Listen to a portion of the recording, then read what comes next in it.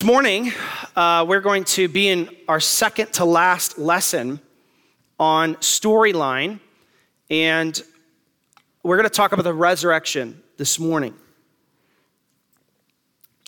Paul makes a really interesting statement in 1 Corinthians 15, and it will be on the screen. He says, I delivered unto you, first of all, that which I also received, how that Christ died for our sins according to the scriptures, that he was buried, and that he rose again the third day according to the scriptures. Now, I think most Christians who've been in church for any amount of time, they probably could point you to a passage or two that points forward to the death of Christ. I don't know about you, but I've often found myself struggling to understand why Paul could say that Jesus rose according to the scriptures. Not because I don't believe that. We'll get to that in a minute. But because I don't know if it's as obvious as the death of the servant of God as Isaiah 53 is.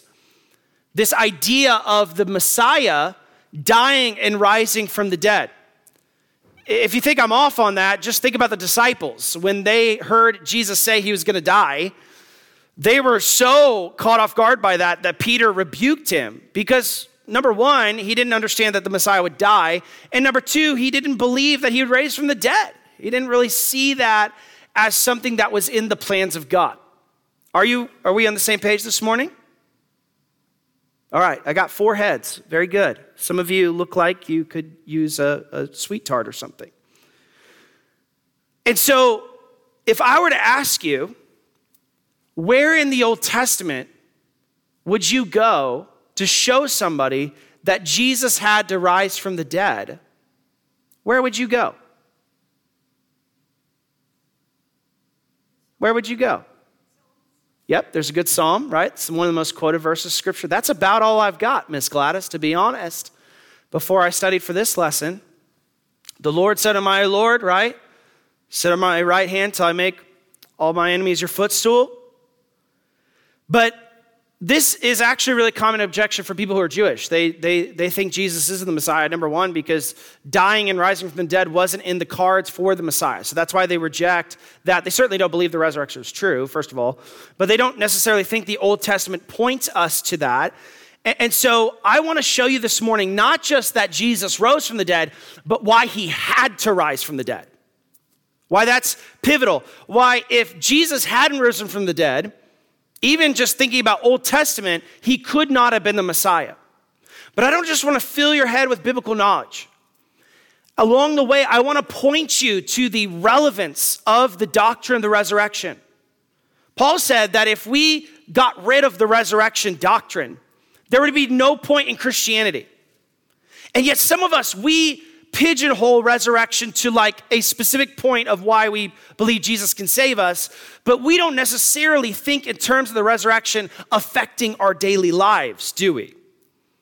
We don't necessarily remember that moment of Jesus' resurrection has profound application to your everyday life. And so as we go through this, I want to show you in these Old Testament passages and apply the resurrection to your life, to my life, to help us see that in some of the darkest times of life, if you remember the resurrection, it will encourage you. It will help you see life through the lens of Christ. What I want you to see, to start off the lesson, this isn't even on your handout, but that God identifies himself as a God of resurrection in the Old Testament. The verse I'm about to read to you is quoted at least twice in the further verses we'll see. And God identifies himself to the people of Israel before they enter the promised land in this way. He says, see now that I, even I am he, and there is no God with me. I kill, and what's the next part? I make alive. That sounds like resurrection to me, doesn't it? I kill. Well, we saw that in Exodus, Leviticus, and Numbers, don't we? God killed. God is the judge. But God is also a resurrecting God. I wound and I heal. Neither is there any that can deliver out of my hand. Now, before we get into the specifics of this This will help you read your Bibles, okay? In a Hebrew mindset, it's a little different than how you and I view death. Okay, if I say someone is dead, you would think instantly that person is dead. Heart stopped, no breathing, no circulation, dead, right? Pronounced dead. That's how us English folk think of the word death. Hebrew folk used death as a metaphor for much broader things. And we're going to see that. We're going to see that they use death as a metaphor for life as we know it ending. They're going to use death as a metaphor for not being able to continue on life when they talk about someone who's infertile. Their womb is barren. They're going to talk about death in that way. They're going to talk about death as though they equate death with almost dying. See, you and I think there's a difference between almost dying and death. In the Hebrew language, they would use death as a metaphor for incredible suffering that maybe should have led to death. And so the reason sometimes we don't see the resurrection of the Old Testament is because we view death through a 21st century English speaker lens and not through a Hebrew speaking person's lens. And I want you to see this in the Bible. I'm not just making this up. I want you to see how the resurrection shows up in the Old Testament. Now, I know some of you, your handout starts with 1 and some of it starts out with 7. That's because I forgot that word doesn't always do what I want it to do when I'm word processing, okay? It's the same handout. But here's where we see resurrection. Number 1, we see it in Jesus, or in God's promise to conquer the serpent who helped bring death into the world, right? We saw this, that with sin, the main consequence for sin that God promised was death. But it's immediately after death enters the world and sin enters the world that God promises to conquer, to crush the head of the serpent who was instrumental in bringing that death into the world. And so it brings to us from the very outset of the Bible an expectation that all of the curses that are named in Genesis 3, God somehow, through a deliverer, is going to not only defeat Satan or his seed, but he's going to roll back the effects of the curses, right? And death is including one of those. But then as you read Genesis, I've pointed this out to you, right? God says that it would be the seed of who that would crush the serpent's head? The descendant of who? Adam and Eve. Interestingly, Adam, the reason it's significant that we remember it's the seed of Eve is because it would ultimately be one that was not born of a man who would crush the head. It was to Eve that he said it would be your descendant, your seed that would crush this serpent's head. And so Genesis traces this idea of seed and descendants. That's why in Genesis 5, there's a genealogy. In Genesis 10, there's a genealogy. In every major block of Genesis, if you're reading through Genesis in your Bible, is going to be marked off by a genealogy, the stuff that we think is really boring. Why? Because God is tracing the story. Who is that seed? And who is not that seed? Who is the seed of the woman and who is the seed of the serpent? But then there's also this interesting theme in the Bible. I don't know if you've ever caught this, but have you ever asked yourself, why is the Old Testament so focused on women dealing with infertility? Have you ever thought that? Like every patriarch dealt with that. Abraham and his wife Sarah couldn't bear children. They didn't have one until Sarah was 90 and Abraham was 100, right? We read about how Rebecca was barren in Genesis 25:21. And then they had a child. And Jacob's wife, Rachel, was also barren in Genesis 29:31. In Judges, we have Samson's mother who is barren and cannot have children. And then in the book of 1 Samuel, we have Samuel's mother, Hannah, who is dealing with infertility. What's the significance of this? The significance in the mind of an Old Testament person is that infertility was a sort of death in itself. To not be able to have children meant the end of your life and your legacy. To not be able to have children, they would literally label someone who couldn't have children as having a dead womb. We'll talk about that in a minute from Hebrews. It meant that your property, for instance, could not be passed down because you did not have a descendant to pass on to it.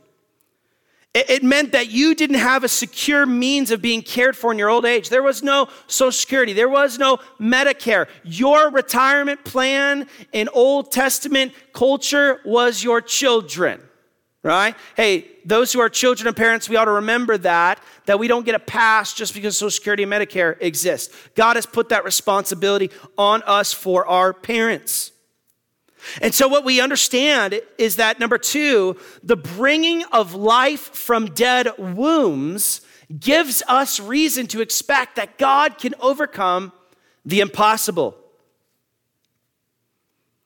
If you were dealing with infertility as a couple or as a mother, it meant the end of life as you know it. It meant your legacy was as good as dead. I love Hebrews 11:12, which I did not put in my slideshow, so I'm going to look it up for you. Hebrews 11:12 it shows us that I'm not just making this up and I'm not just trying to work around and use the language in a fancy way, that the Bible actually sees this as a resurrection. It says in Hebrews 11:12, therefore there sprang there even of one, and him as good as dead. Talking about Abraham, as so many as the stars of the sky in multitude. So it says that this guy, Abraham, was as good as dead. His wife, Sarah, her womb was as good as dead, and she had strength to conceive seed and was delivered of a child when she was past age because she judged him faithful who had promise. 1 Samuel 2 also talks about this promise of bearing a child, and Hannah is going to quote the very verse in Deuteronomy that we just read in 1 Samuel 2, 5-6. 1 Samuel starts out with a song. Hannah is given a child and she writes a song to God, and she says this, that they that were full have hired themselves out for bread, and they that were hungry ceased, so that the barren hath borne 7, and she that hath many children is waxed feeble. And listen to what she says in verse 6. The Lord killeth and maketh alive. He bringeth down to the grave and bringeth up. Here's Hannah, this woman, and when she is reading Deuteronomy 32 for herself, she is looking at Deuteronomy 32, that God kills and he makes alive, and she's saying, that's exactly who he is in my life, because he could bring a child from my dead womb. And all of these point forward to a greater miracle of conception, the conception of a young virgin woman named Mary. And I love Luke chapter 1, because Luke chapter 1 tells us how to think about this miracle of conception and pointing forward to the resurrection. That in Luke 1, the angel tells Mary, for with God, nothing shall be impossible. Nothing shall be impossible. So what does the resurrection of Jesus and what do these birth stories teach us? Other than the fact that Jesus secures eternal life for us, they show us, Christians, that God is capable of doing the impossible. Are we stirred by that this morning?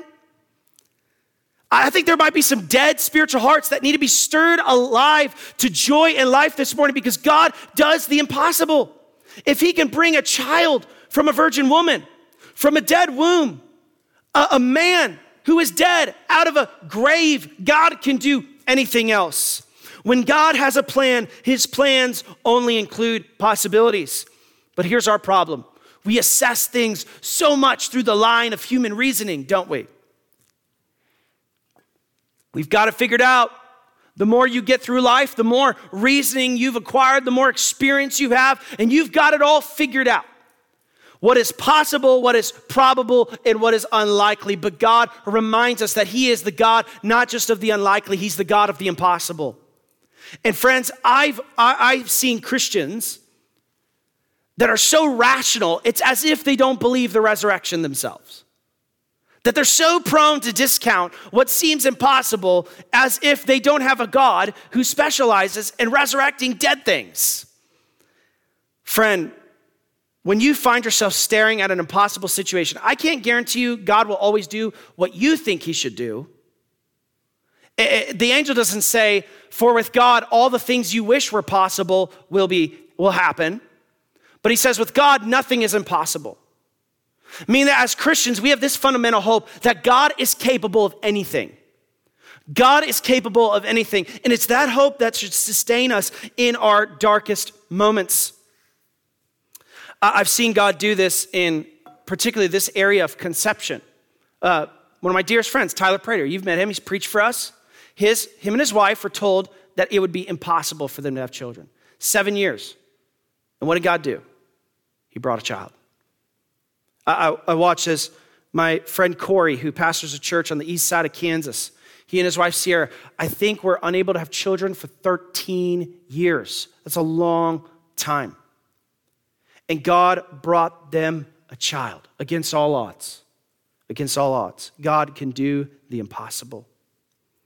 Where else do we see resurrection in the Bible? We see resurrection expectations gave Abraham the hope that his promised son would not stay dead. We all know the story of Isaac's sacrifice, don't we? What does God call Abraham to do? Well, first of all, he tells Abraham that the promises that he's given Abraham is that he would have a lot of children, a lot of grandchildren, and it seems like at the very end of his life, he's roughly 120 by this account. He's really, really old, and he's got one. And then God says, I want you to go and I want you to sacrifice that one to me.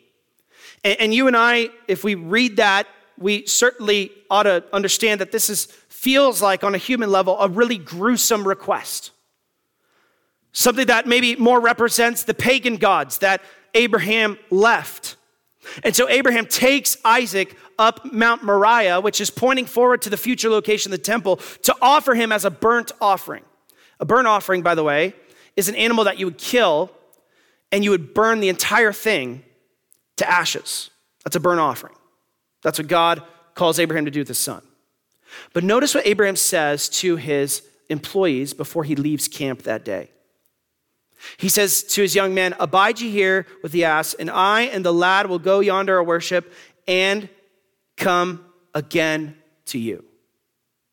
Now, there's only a couple ways for us to read that. Either Abraham went up to the mountain not intending to sacrifice his son, and if you read the story, you know he was intending to sacrifice his son. We read that thinking that he knew God would provide a ram, and if you read the story, I don't think that's exactly what he was expecting. Or we understand that when Abraham says this, he is recognizing that God is who he says he was in Deuteronomy 32:39, that he is the God who can kill and make alive. And it is that resurrection that continues God's promises for Abraham. And so what we see in the story of Abraham and Isaac is we know that God is faithful to his promises, and the resurrection proves that God is faithful to his promises.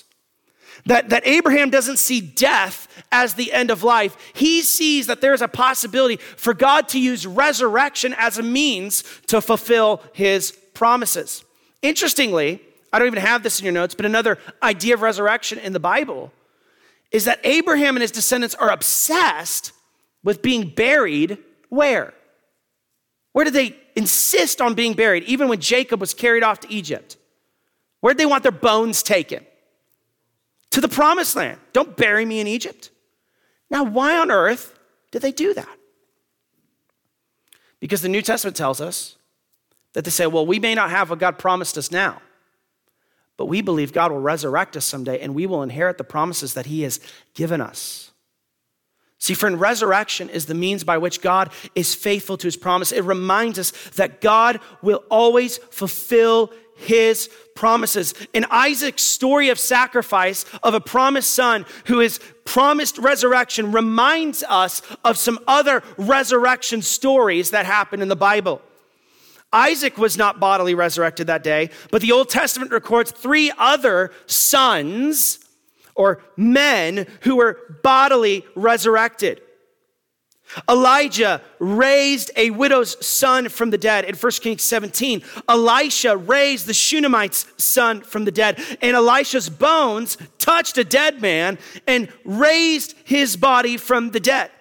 And so here, this resurrection is the hope of obtaining God's promises.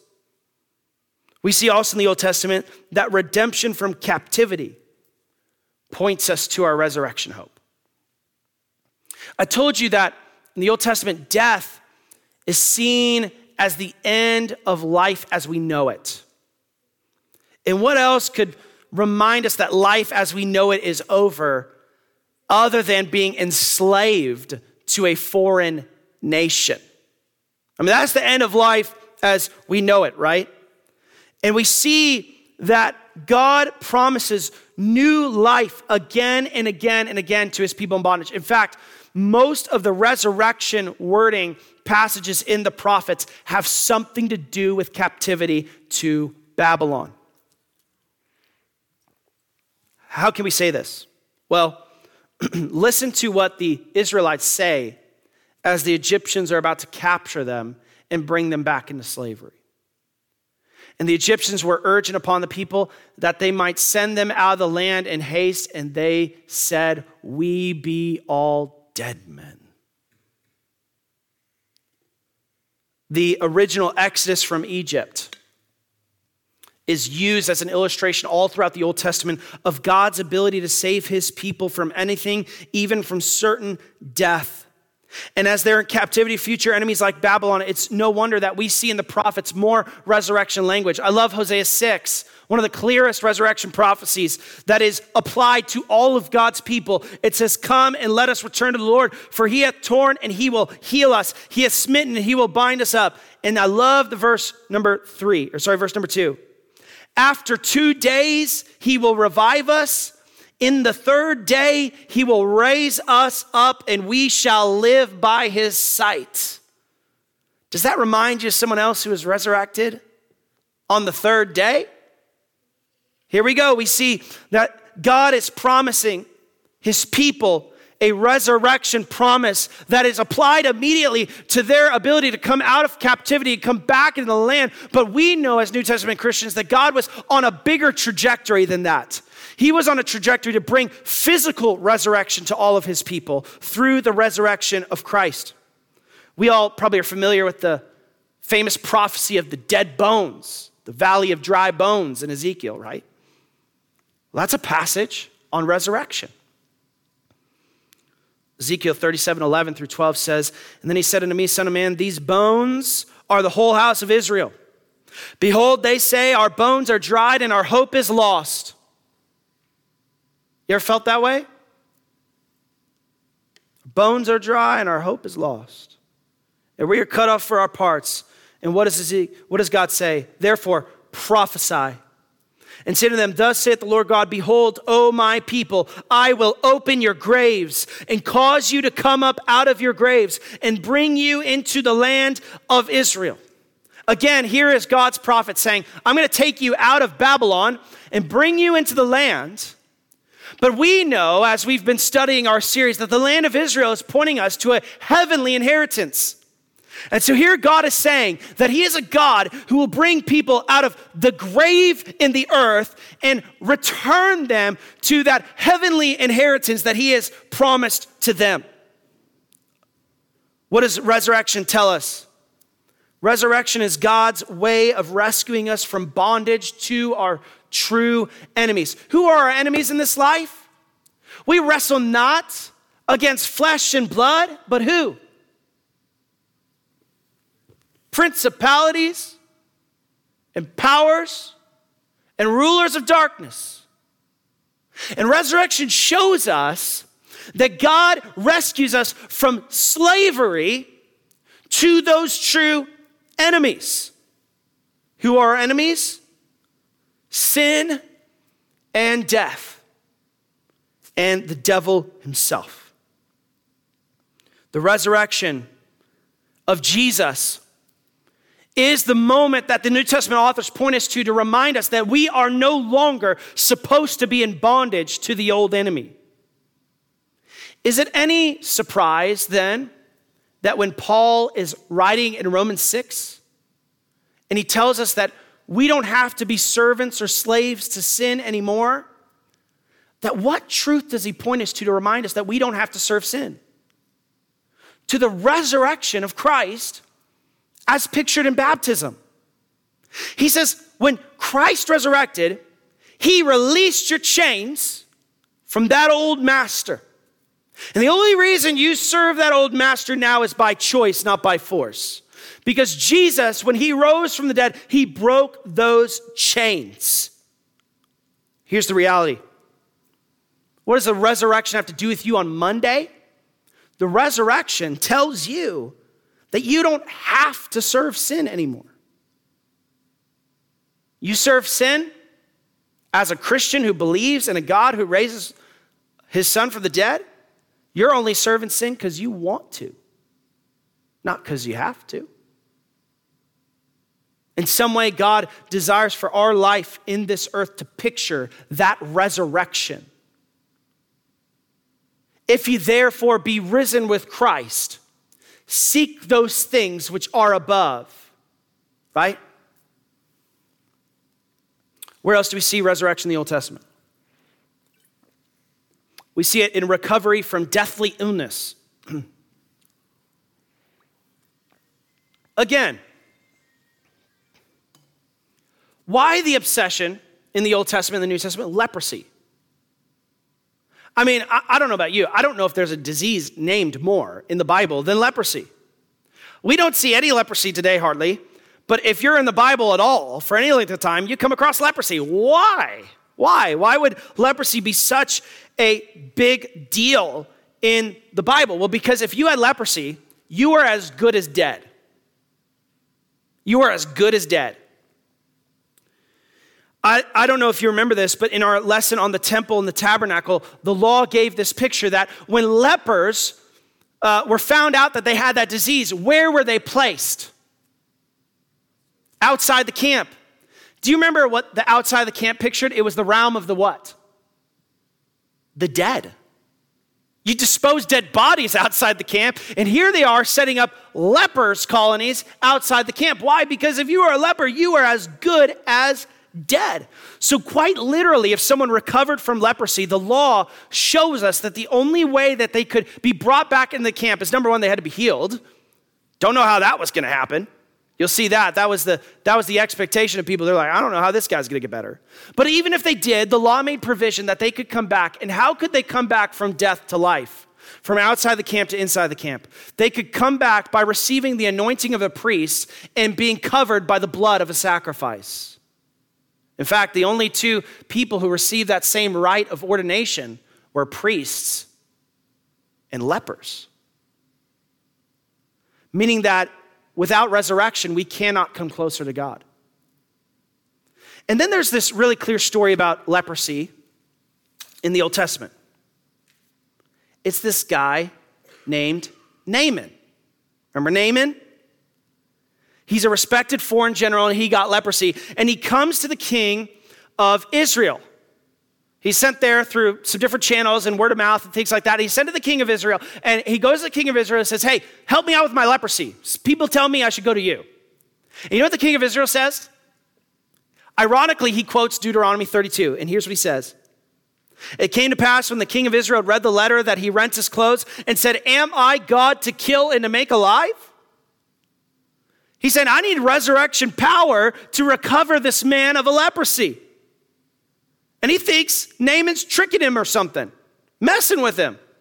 And what's ironic is here's a guy who believes that God is a God of resurrection, and he doesn't think for one moment to send Naaman to a man of God to fix his deathly illness. We see that curing people from leprosy in the Old Testament and in the New Testament points us forward to the resurrection of Christ. Why is Jesus healing lepers in the Gospels here and there? He's pointing forward to his resurrection power and his ministry as a great high priest. What does this point us to? It points us to the fact that God's kingdom will be free from all illness and all death. As I told you, Genesis 3:15 promises that all the effects of sin from the curse will be removed, and those effects are many. strife that is caused by sin in marriage, a ground that does not produce as we wish it would, death itself, disease.